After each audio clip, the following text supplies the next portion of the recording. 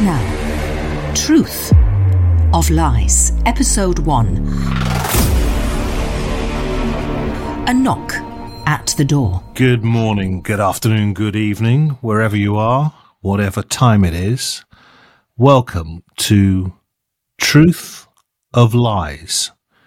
My name is Tony Horn. I'm a ghostwriter and podcaster. I'm in Lancashire, England, in West Bolden, in the northeast of the country, is Julie Phillips.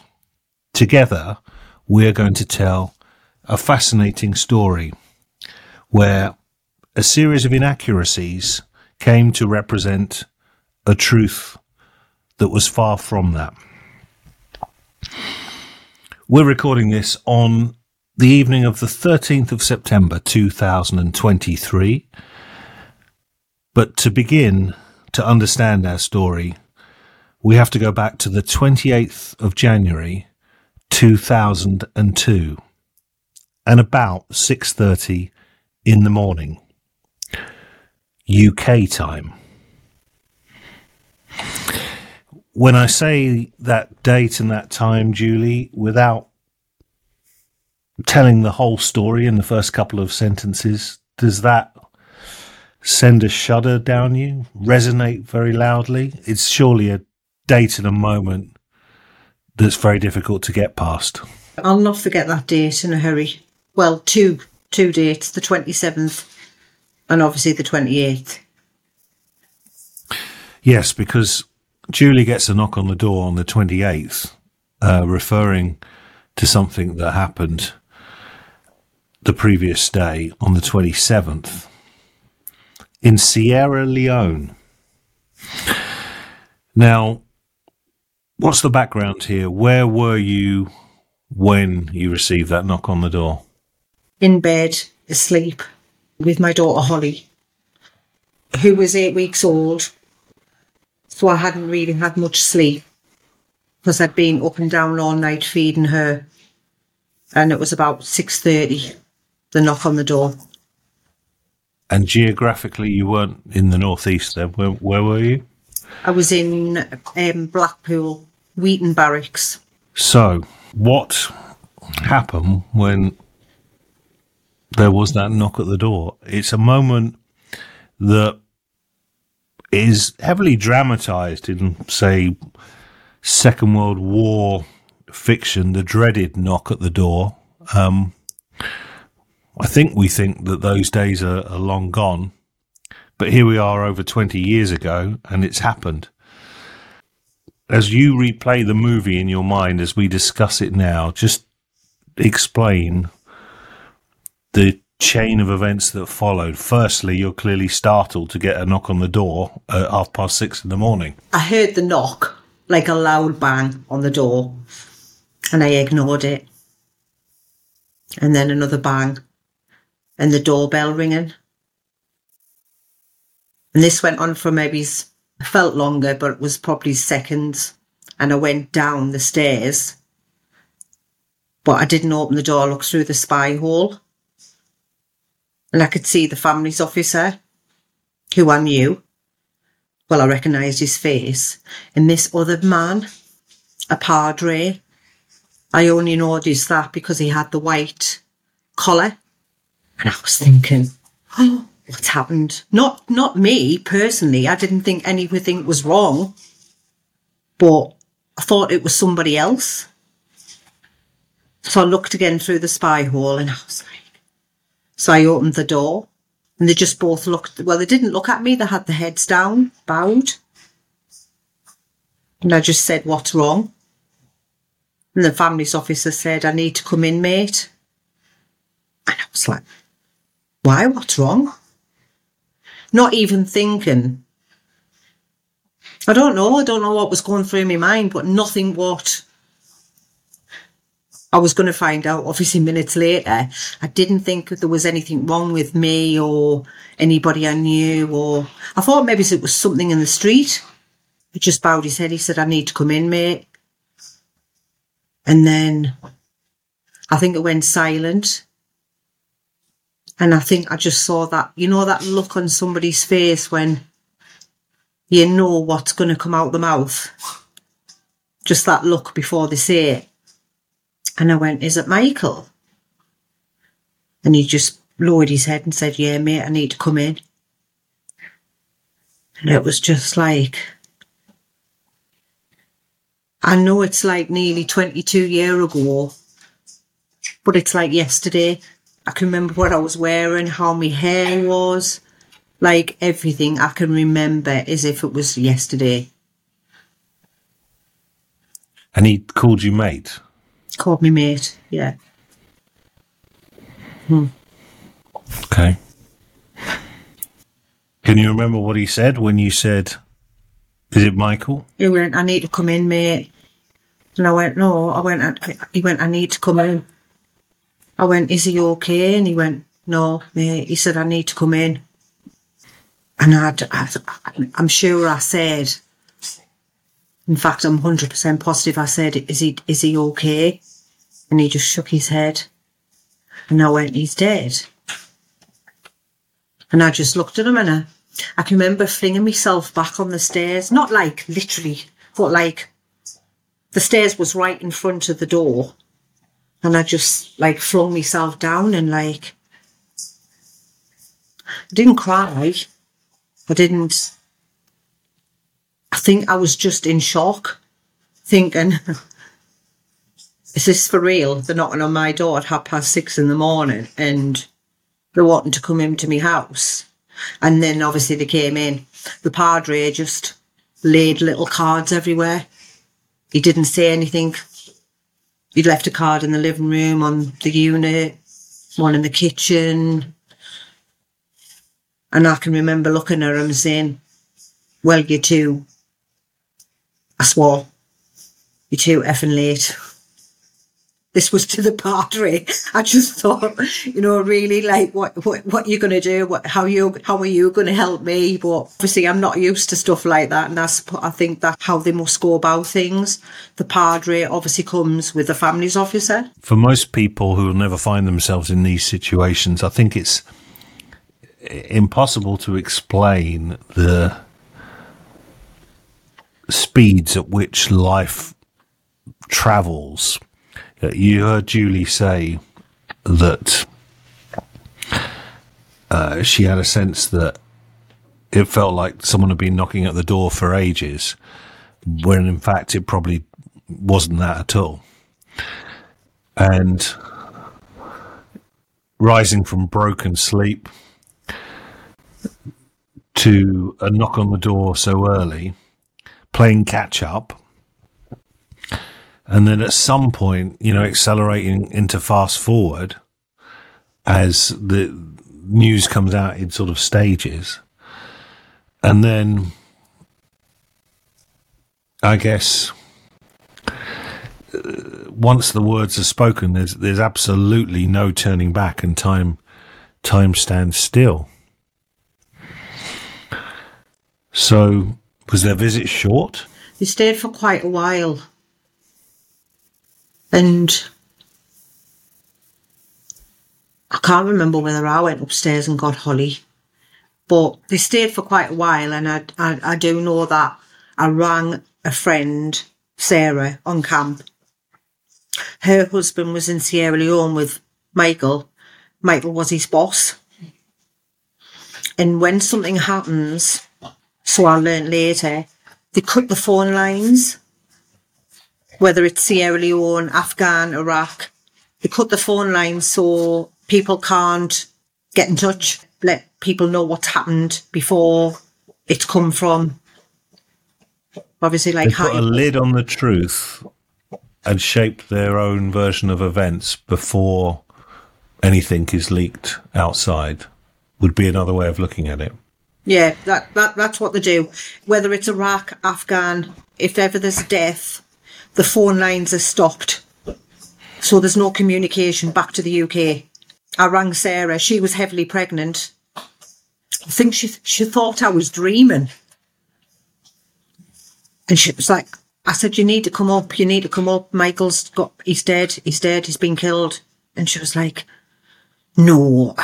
And I was like, no, you need to come up now.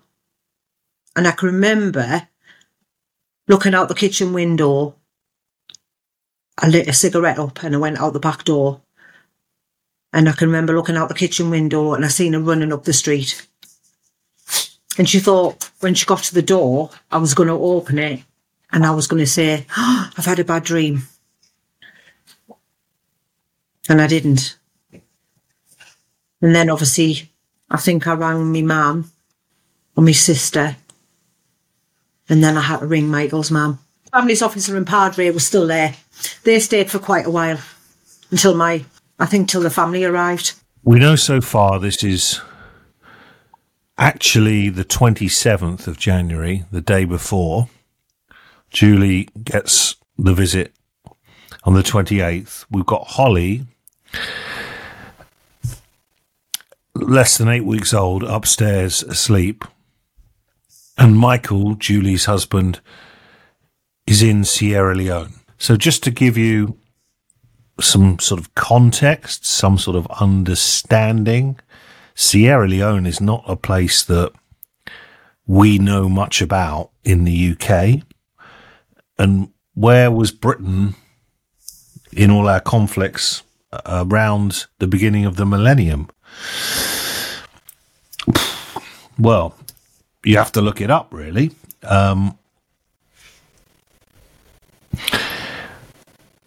A classic sort of Ministry of Defence line, I think, is that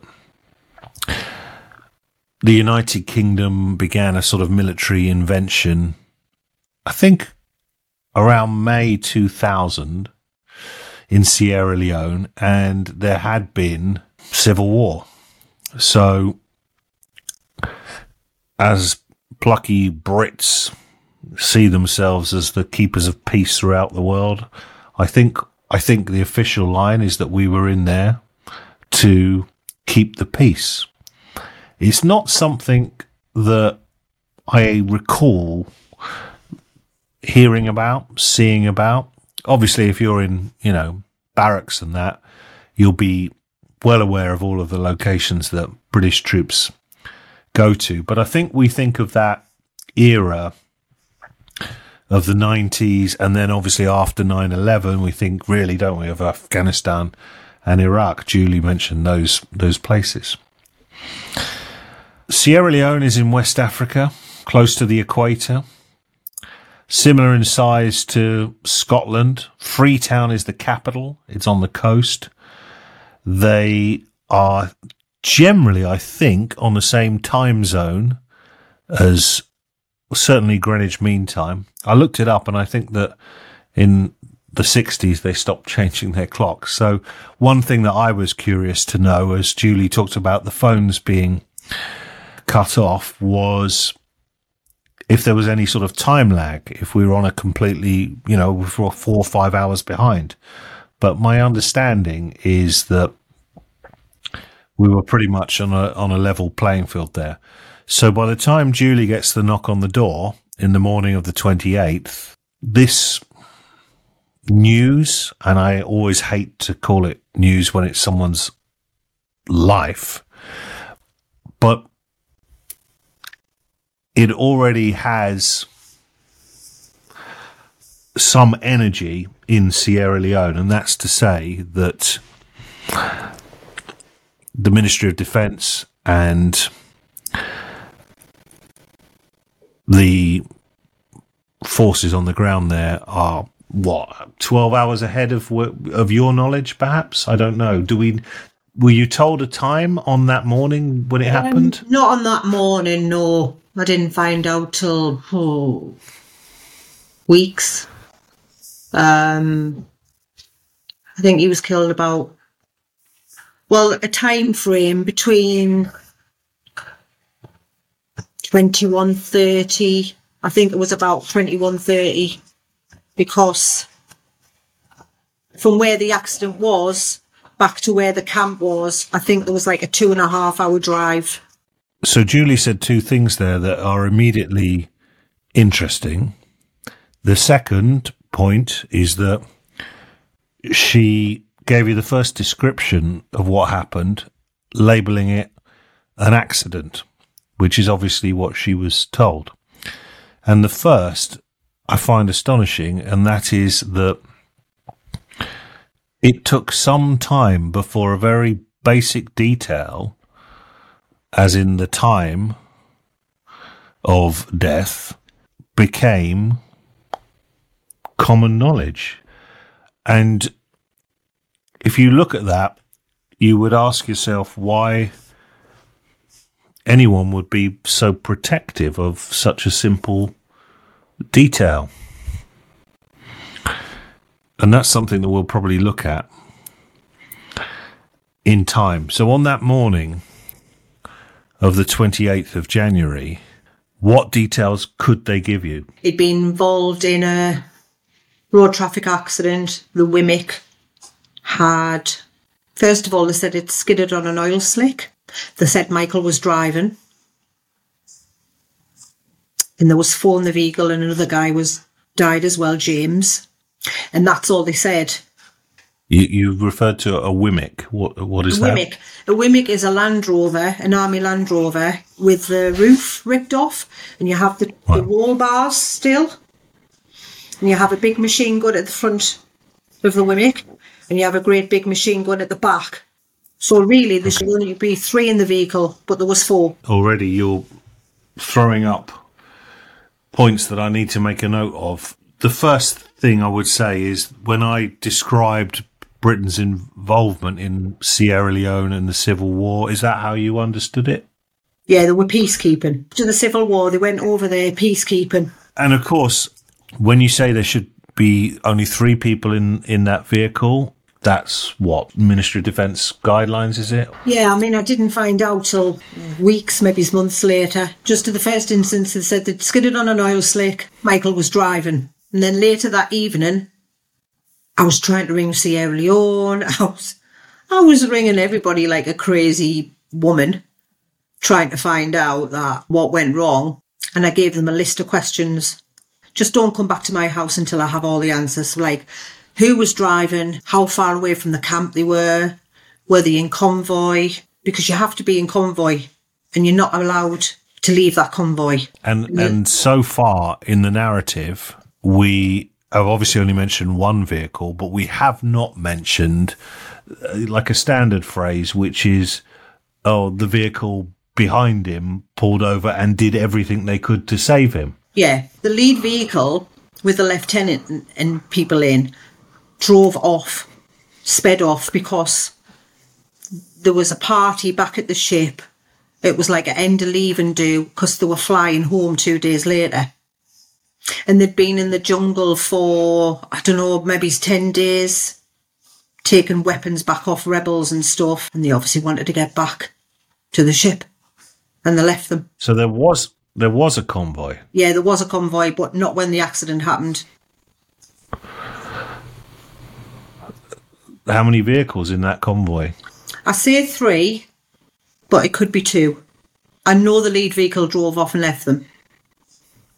How do you know that? Because I found out. I went into camp when they flew back with a dictation machine in my pocket and recorded them. Wow. And obviously you can see, we're 20 minutes into this conversation and there are cans of worms being opened here. That detail that you just gave, is that ever mentioned in any reports, post-mortem, litigation, or is that between you, your dictaphone, and whoever is listening now?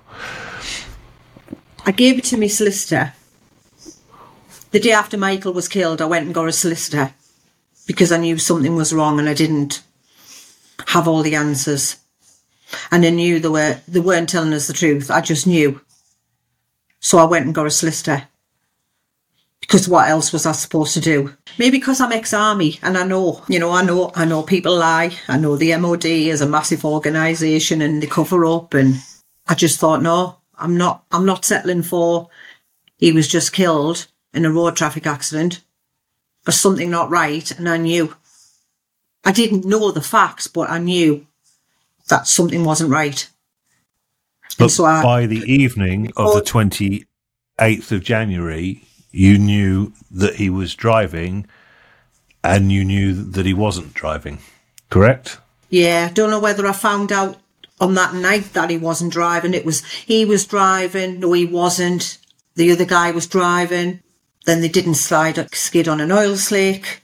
There was just loads of things that they kept coming back with, and they never gave us 100%.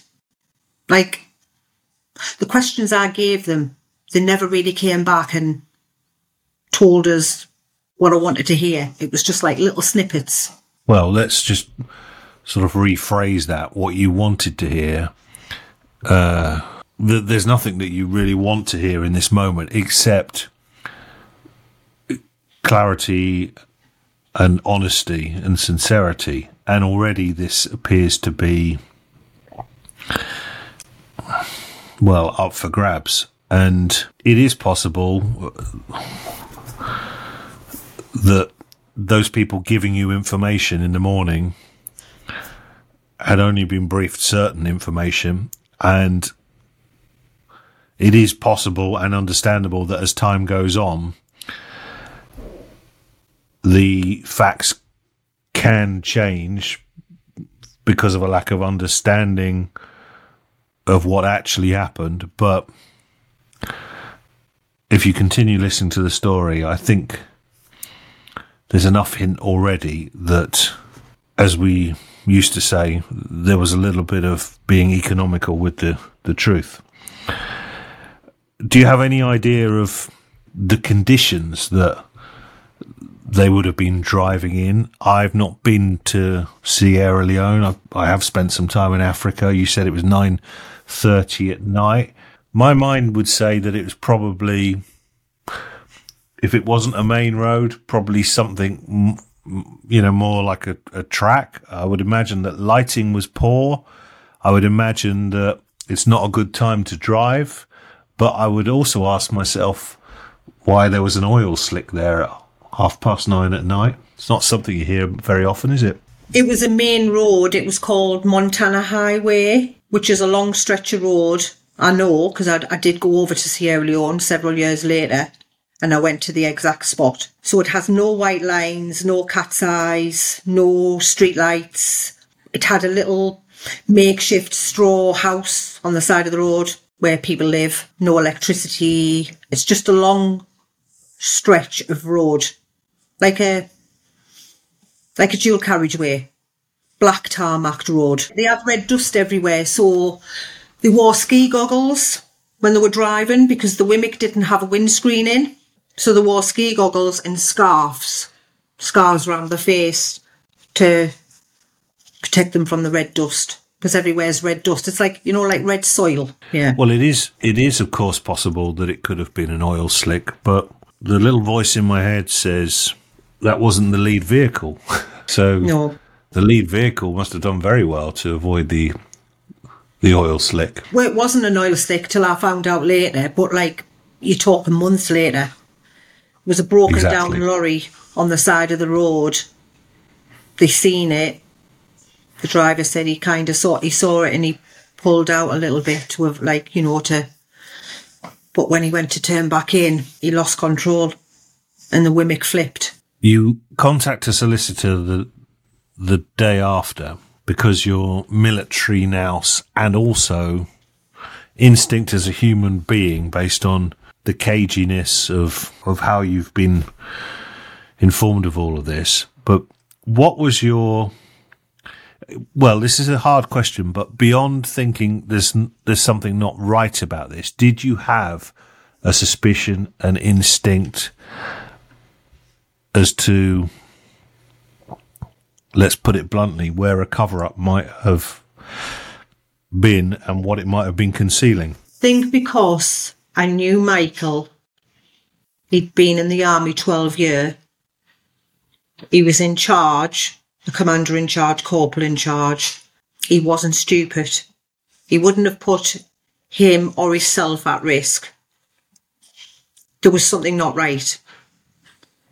Something was telling me that there was something not right. And I was right, but I went with my gut feeling. And I thought, what would he do if it was the other way around and it was me, would he fight and find it? Yes, he would. So that's what I did. I wonder what people listening would have as their gut feeling as to what had happened. We, as I said, know very little about Sierra Leone. Julie's described the actual road. I tried to paint the pictures of what I perceived in my head without wishing to have watched too many movies. You said that they'd gone to collect weapons from rebels. Surely that's quite a dangerous task. I don't know what that entails, but... His commander, when I spoke to him later on, had said, like, they went out by company, so A company, B company, C company. So they went out for 6 weeks at a time. And Michael's company was the last ones to go out. And they went into the jungle the furthest for the peacekeeping and obviously to remove weapons from whoever. Obviously, this is after the Civil War, and that's what I was told. Perfectly plausible, I think. I don't want to say anything too daft, but sometimes you blurt stuff out, don't you, when somebody tells you a story? And my reaction was one word, and that was ambush. Yeah. Mm-hmm. Okay. Is that an unreasonable thing to imagine? To react like that? It wasn't, but you don't think that's going to happen over there. If they'd had radios in the vehicle, if they didn't have mobile phones, they hadn't had the correct training on the vehicle. So I found out later. The lead vehicle drove off and left them. There wasn't a vehicle tailing them in the convoy? There wasn't a third vehicle behind them? No. The other guy, James, he was alive for several hours after. But because no help came, and they were in the middle of nowhere, he died. He was pronounced dead at Unamzal Hospital. I think it was about after midnight. How did help come? Michael was thrown out into the road. The driver had a broken leg and something else, and I think he was knocked out. When he came round, he'd said he did try to revive Michael, but I think he said there was a breath, but nothing else. And it was locals pulled up in a car and put Michael in the back. I think there was about 7 in the car, civilians from Sierra Leone, and they took him to a police station because they didn't know what to do. James went in another car. He was still talking. He was still alive. And he had internal injuries because he was crushed under the Wimmick. And they took him to this army house, thinking that's where he was from. And these 2 guys obviously took him to hospital, but he was pronounced dead when he got there. Michael was left out on the back of the police station. I went to the police station February 2005. I went over on my own. I had people meeting us there from the army, because there was a little army camp, and I stayed there. And it was this officer called Helen, I think you called her. She took us to the places where I wanted to go, Montana Highway, where the accident happened, the police station, places that I didn't go to the hospital. And that's really just a sort of, you've got to see for yourself kind of trip, really, isn't it? Yeah, I'd wanted to go but they wouldn't let me. They wouldn't allow me to go. I couldn't take Holly because back then, I think children had to be over a certain age, maybe 10, 11, 12, before they could travel to... Why wouldn't they allow you to go? I assume there's no civilian flights to... There is, yeah. Mm-hmm. There are, okay. Yeah. Mm-hmm. So the Ministry of Defence said you cannot go to... They just kept making excuses, it's not right, and then it was a voting season or something over there, and so I went. How long did our presence remain in Sierra Leone? Do you know? After Michael's regiment, I don't think anybody else went. I'm not 100% sure. It might have been some other battalion. There was a small army camp that was there for several years, I think it was just kind of like peacekeeping in Freetown itself. Just a small little army camp. You were describing the police station. Yeah. It's just a small little shack police station, and out the back there was like a concrete patio, like derelict wasteland, and that's where they laid Michael's body.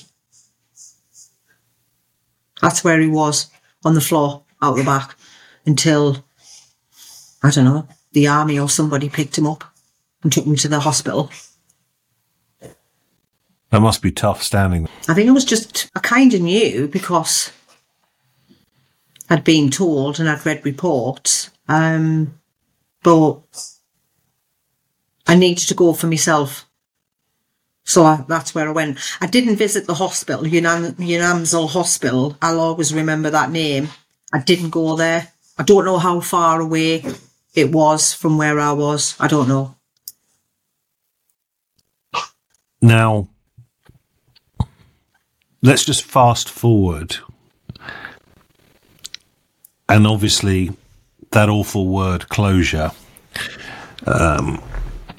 which is something that never really exists. But just to give people a sense of the amount of time that we've got to cover in this story, fast forward to the year when,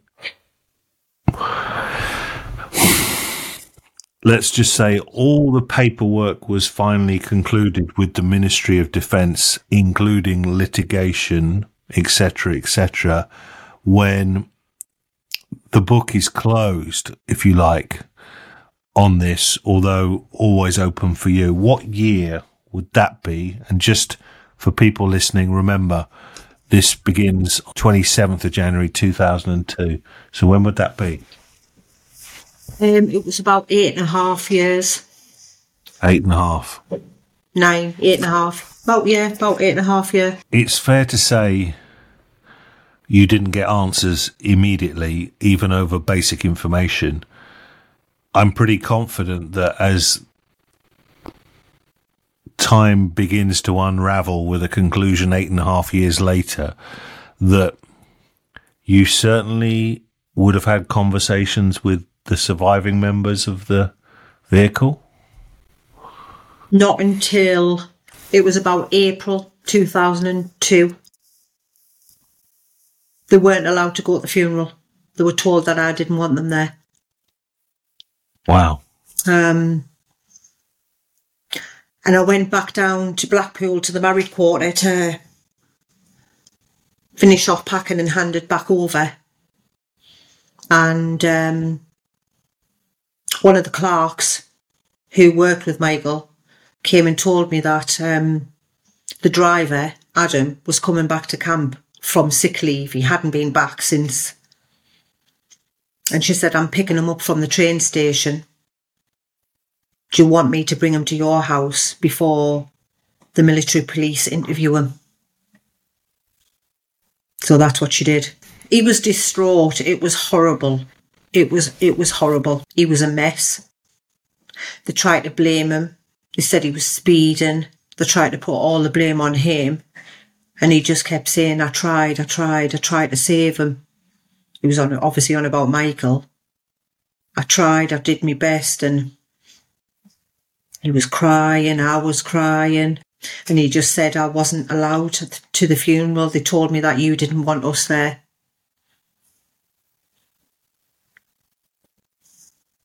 And when had the funeral been? The funeral was February the 11th, 2002. So, of course, the key question here is, did his version of events differ from the version of events that you had at this point no choice but to accept as a truth? They didn't tell us straight away that Michael wasn't driving. It was Michael was driving, then Adam was driving, then Michael kept flicking backwards and forwards. But when I spoke to him, I knew he was telling me the truth. And that truth was? He said there was a broken down lorry. Michael gave him the nod to make sure he saw it. He went, yes, mate, I've seen it. He said he just kind of turned out. And when he went to turn back, the vehicle just lost control. He did say that about an hour before the accident, they pulled over because they heard banging from underneath the vehicle. And they both got out, and him and Michael had a look under and couldn't see anything, so got back in the vehicle and drove again. But I rang SIB. I said I wanted to see the vehicle. Was there any faults with it? They said there wasn't. SIB is? Special Intelligence Branch. And did you say earlier that they weren't trained to drive that vehicle? Yeah, they have there's a driver's permit. I've got Michael's obviously upstairs in the loft still. It's a little green card, and they have training before they go on any overseas tour. So I think they were meant to have 5 days training in the Wimmick, and they only had a day and a half because the guy who was training them couldn't do the rest of the training and it was signed off. So it was an accident, and it seems a duty of care issue here. Why do you feel that they were so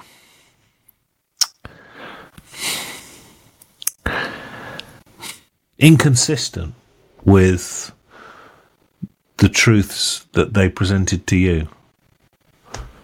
Because they can cover up. They're the MOD. There's not many people who've took the MOD for negligence and they've accepted negligence and won. Just outline what they are covering up. I mean, you mentioned negligence, so we're referring to the fact that the vehicle was not roadworthy. Lack of equipment, lack of training, no mobile phones, no radios, lead vehicle drove off and left them. 4 in the vehicle instead of 3. Couldn't wear the seat belts when the seat was raised in the front because they were holding the machine gun. But obviously there was a warning on the dashboard, but that was covered by a dust cover. So that was never seen. It's fascinating because, of course, throughout the world and in the UK, we are familiar with court cases that have their moment many years after the events that provoked the litigation. Hillsborough, the 1989 football disaster, of course, is a classic example. It takes time to get to court. It takes time to compile information, and it certainly takes time to acquire documentation from secret organisations, and then they're often redacted, which means that there are huge lines through the paperwork. There is something that bugs me, and I wonder if anyone else is thinking it. And I'll speak coldly here, even though I can eyeball Julie. It's an accident. It's an accident. Accidents happen. But from the outset, there seemed to be a determination to withhold information and conceal information. And what that tells me, and this is the thing that bugs me, is that, you know, at the moment of impact, at which Michael's superiors were not present, they can't know all the circumstances themselves, as Julie didn't. But somebody at some point has had a light bulb moment and gone, hang on a minute, we need to get our own house in order here. There can be no other explanation for withholding information, concealing information, and quite often, you know, it's not a redacted document that is where the clues are, but it's comments like Julie saying, she found out afterwards that Adam was told he wasn't wanted at the funeral when he desperately wanted to be there. So that's a nonsense, really. That's mischief making. And again, it comes back to that thing. They're going to put barriers between the truth and Julie and make it very, very difficult. It's an accident. Accidents happen. But somebody very early on has decided we need to get our house in order. Brackets, we need to get our story straight. Do you think that's fair? The morning Michael died, they told us the family's officer asked permission if he could speak to the press, to have like a press release, if he could speak to them and say something on my behalf. And I said yes, because I don't think I was with it, you know what I mean? And I don't think like I was listening to everything he was saying, but that's what they do. And so he obviously got in touch with them and said, road traffic accident, 2 deaths, end of. What I think will be quite distressing for people is that you would like to subscribe to the theory that in these moments, the Ministry of Defence, Army, look after their own. But of course, there are internal battles, and, you know, here's a woman, Julie, that's not equipped to deal with the press, and also can't tell them anything because it's hearsay at this point. So the Ministry of Defence, etc., take control of the situation, and control is the key word there. And I think there's a fine line. When things go wrong, there's a fine line between looking after our own and taking control of the situation for their own exploitation stroke advantage. And that looks like that's what's happened. So the funeral, who did attend? It was a big, massive military funeral. The 2 guys who were survived didn't. And was that a separate funeral for Michael and James, or together, or? James had a separate funeral. So presumably, and we can talk about this in future episodes, presumably you've had dialogue with James's family over the years and, quote, compared notes, quote. No. Wow. I only met James's dad at the inquest, which was about 18 months later. Michael's parents had asked if they could send a condolence card to James's family, and they were advised not to. Wouldn't give them the address. Wouldn't let them send a card. Again, I come back to my point. Are we looking after our own, or are we controlling the situation? You would hope, wouldn't you, that families would be encouraged to share grief. Yeah. But of course, sharing grief would be sharing knowledge. You mentioned earlier Michael's parents, and you mentioned the call, I think, to his mum. Can you remember that on the morning? You are breaking the news to Michael's mum, not the forces.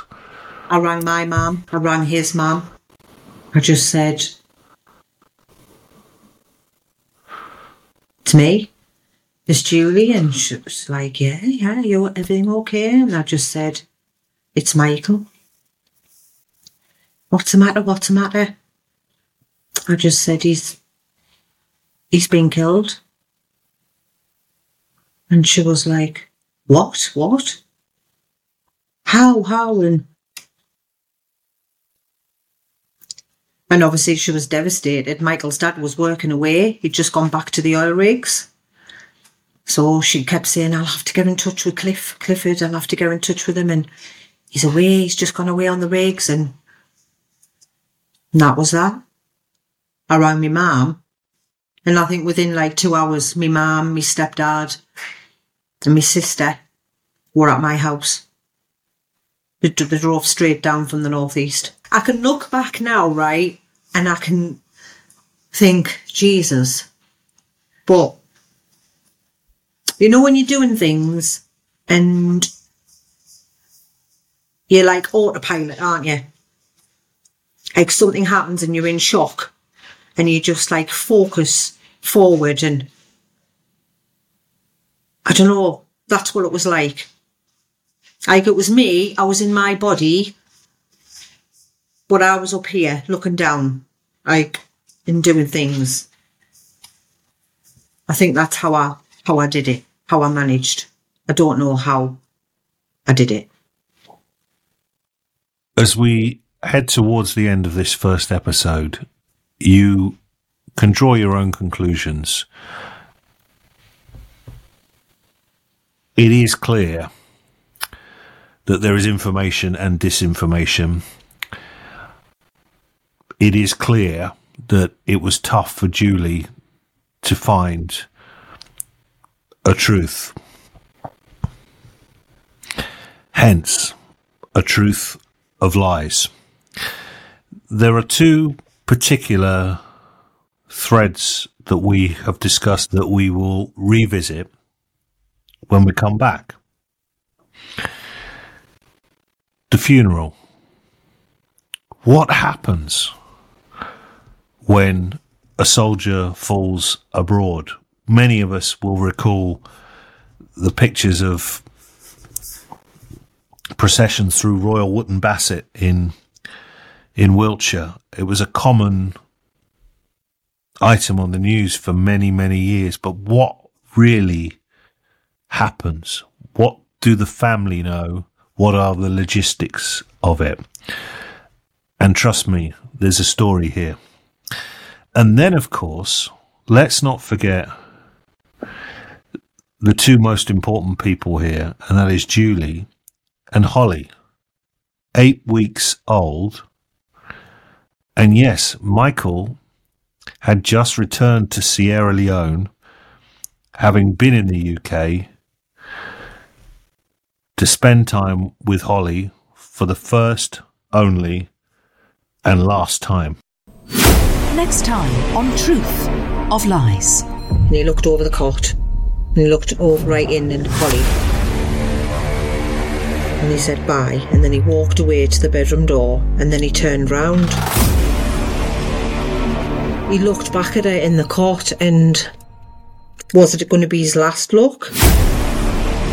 To find out more, please visit secretsofaghostrighter.com.